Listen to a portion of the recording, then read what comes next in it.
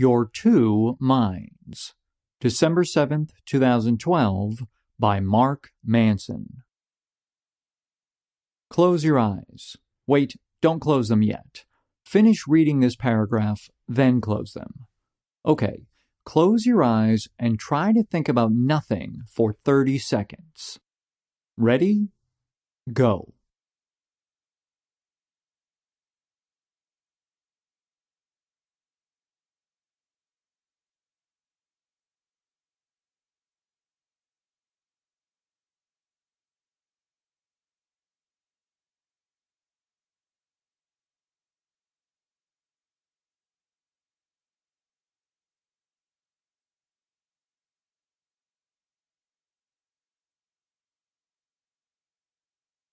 Wasn't easy, was it? Chances are that various thoughts and images kept popping into your head. Now, I want you to try the same exercise again, except this time I want you to pay attention to which specific thoughts and images pop up. Try to keep track of them. Notice them, note what they are, and then let them go. See if you can do that for a minute. Ready? Go.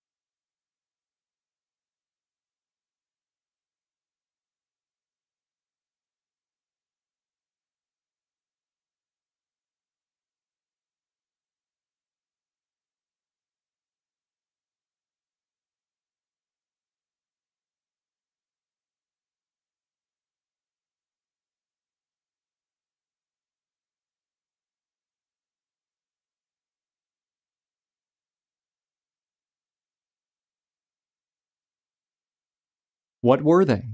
Maybe that fight you had with your brother the other day? Or the assignment that's due tomorrow, but you're reading this instead? Or maybe a movie you saw recently, or some sort of fantasy.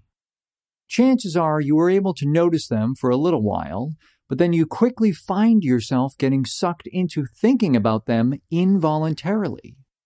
If you've ever meditated, even a little bit, you're familiar with the experience you just had. You closed your eyes and tried to shut your mind up, even if for 30 seconds, and despite your best efforts, the spigot of thought vomit just kept pouring out. If you've ever attended meditation retreats or been involved in some movement such as Zen, like I was for a while, they talk a lot about this mind chatter that you suffered through. And the thing is, that mind chatter never stops. It's always going on in your daily life. A lot of these Eastern philosophies aim to quiet that chatterbox of a mind that we have, and I suppose it's useful to put a little damper on it. But I've actually found practicing these sorts of techniques have another benefit. A benefit psychologists are just catching on to and starting to write about here in the West. That benefit is what I call the two minds. When you close your eyes and try to eliminate any thoughts, and fail miserably like the rest of us, obviously your mind is thinking. But if your mind is thinking, then who is observing the mind thinking? Whoa. When you did the exercise and your mind kept wandering back to what you had to do at work tomorrow, who was it that was watching your mind worry about work tomorrow? It was your mind watching your mind. In Zen, they refer to this as the thinking mind and the observing mind, the two minds. It's been a common concept in Buddhism for centuries, and new Western therapies such as acceptance commitment therapy, or ACT, are catching on to how useful it is and how it can solve a lot of our everyday emotional problems. I'll break down the two minds further and then show how they can be applied to solving many of the emotional problems we deal with in our everyday lives. The problem with the thinking mind is that we don't completely control it. Don't believe me? I'll prove it. Whatever you do, do not think about a pink elephant. Don't think about a pink elephant holding a blue umbrella with his trunk.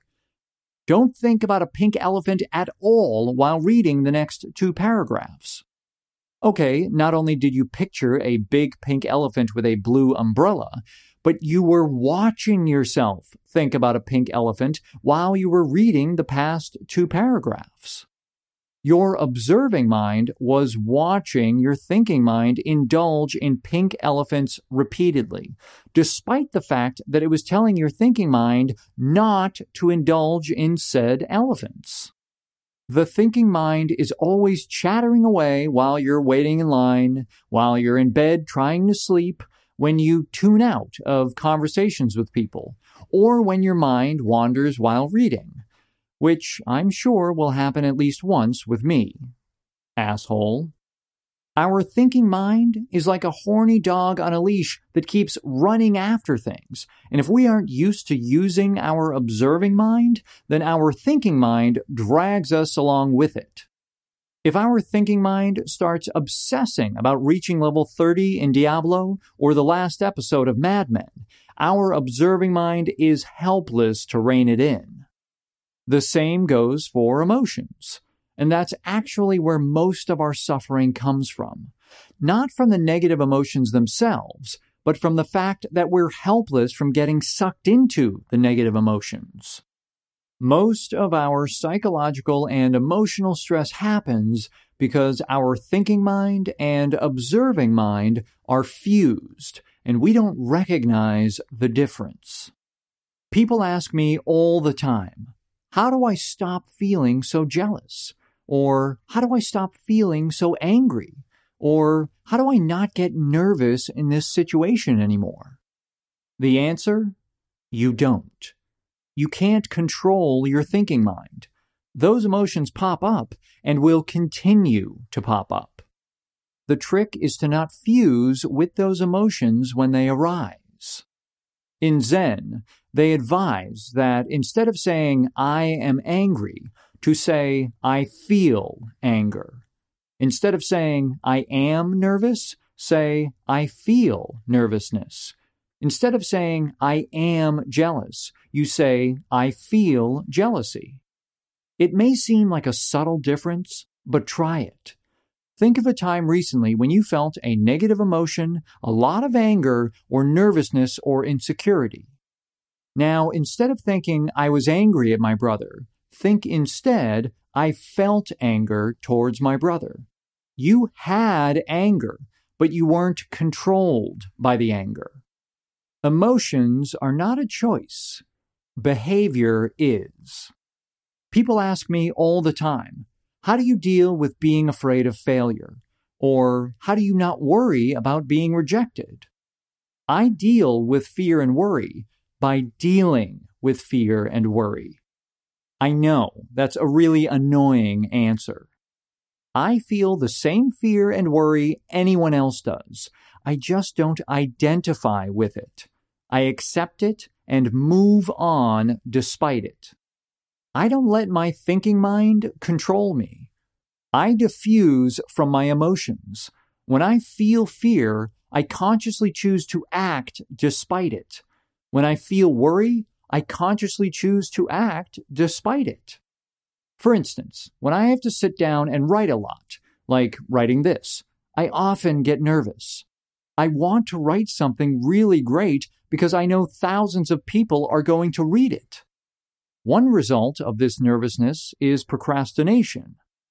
When I was younger and I was in situations where I got nervous and procrastinated, for example, a big term paper in school, I would decide I can't do it because I'm too tired, or I can't focus like other people. I must have ADD or something. This was me being fused with my thinking mind. There was no separation between my emotions and my identity. I felt nervous and had a thought of, I can't do it for X, Y, or Z reason, and I accepted it at face value. I was a slave to my thinking mind, tugged by its leash. These days, I'm often able to sit down and write 5,000 words or more in a single day. I still feel the same anxiety. I still hear the same thoughts. I need to eat first. I should take a nap. I'm not in a writing mood right now. But now, instead of identifying with these thoughts, I acknowledge them. I feel nervousness about writing today. I have the thought that I need to eat first. I have the thought that I need to take a nap first. And then I turn to my thinking mind and promptly tell him that he's full of shit and that I don't need a damn thing except to sit my ass down and start writing. We all produce excuses and negative emotions involuntarily. Guess what? That's never going to change. I don't care how many positive thoughts you conjure, what kind of therapies you do, or what kind of new agey spiritual crap you come up with. Negative thoughts and emotions are natural products of the human brain. You can't get away from them. None of us can. What you can do is accept them, diffuse from them, and then act despite them. When people come to me asking how to stop feeling angry or stop getting nervous, this is their problem. As soon as you try to eliminate a thought or emotion, you make it stronger. As the Buddhist saying goes, what you resist will persist. Or as Tony Robbins says, you feel what you focus. The more you focus on an emotion, the more powerful it becomes. Thus, negative emotions are like quicksand. The more you struggle to get out of them, the further into them you sink. The trick is to accept them and then let go. This is a skill and it is a process, but it cannot be practiced until you recognize that there are two minds, and you only control one of them. Here are some exercises you can do that will help you separate your two minds, and therefore take more control of your behaviors despite your thoughts and emotions. 1. Whenever you feel a strong emotion or thought, disidentify with it and then take possession of it. My boss is not an idiot, but I am having the thought that my boss is an idiot. I don't hate my ex-girlfriend. I am feeling hatred toward my ex-girlfriend. I am not lonely and depressed. I am feeling loneliness and depression. Language is very powerful. Disidentifying from these emotions and thoughts in this way does two things. 1, implies that they're temporary states and not permanent conditions. And 2, forces you to take responsibility for them. They're nobody's fault. They just are. 2. Thank your thinking mind for negative thoughts and emotions. This is a technique from ACT, and it is effective.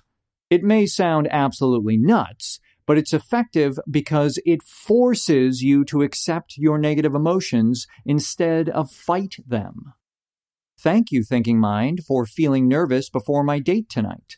It will keep me on my toes. Thank you, thinking mind, for being angry at my boss. I really appreciate how much you care. This is going to feel really bizarre, expressing gratitude towards negative emotions. But I think you'll find that it diminishes the power of the thoughts and emotions over time and actually impels you to take action despite them. 3. Finally, if you find yourself in the heat of the moment, or if there's something that's really nagging at you, try this out. Take something that's bothered you recently and hold it in your mind. Maybe it's your girlfriend nagging you. Maybe it's being terrified of talking to that cute girl in class next to you. Maybe it's quitting your job. Distill it into a single sentence, such as, I feel afraid of quitting my job, or I feel irritated with my girlfriend.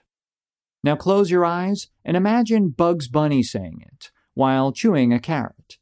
Then Mickey Mouse sang it while dancing and doing cartwheels. Pretend the chipmunks are singing it to you in the form of a Christmas carol. Now, turn it into an image, maybe your angry girlfriend, or your broke ass sitting on the curb.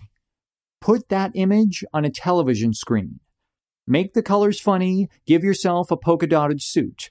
Make your girlfriend's hair into a bunch of candy canes.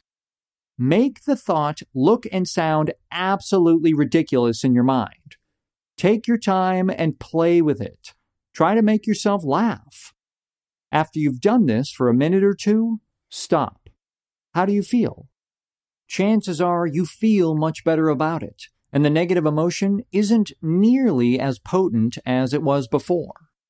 Separating your observing mind from your thinking mind is a habit that takes practice. But once you begin to do it, you'll feel yourself becoming less and less of a slave to your thoughts and your emotions. You'll take more control of your internal daily life and feel better about it.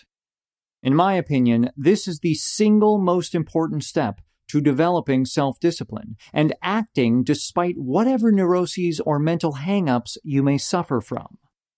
Once you've differentiated your two minds, you can begin to evaluate your thoughts and feelings from an objective place and decide which ones are helpful and which ones are hurtful. Do you know who you really are? That sounds quite philosophical and cheesy, but it turns out that we're all actually pretty bad at knowing who we are, what we want, and what will make us happy. If you enjoyed this article that you just listened to, then you should check out my 22-page ebook where I get all into our crazy psychology and why we're so bad at understanding ourselves and what makes us happy. So to check it out, you can go to markmanson.net/self-knowledge. It's you just put in your email. I send the PDF. There's no spam, no bullshit. Doesn't cost anything. It's just a way to get more cool content to you if you want to learn more. So go check it out. markmanson.net/self-knowledge.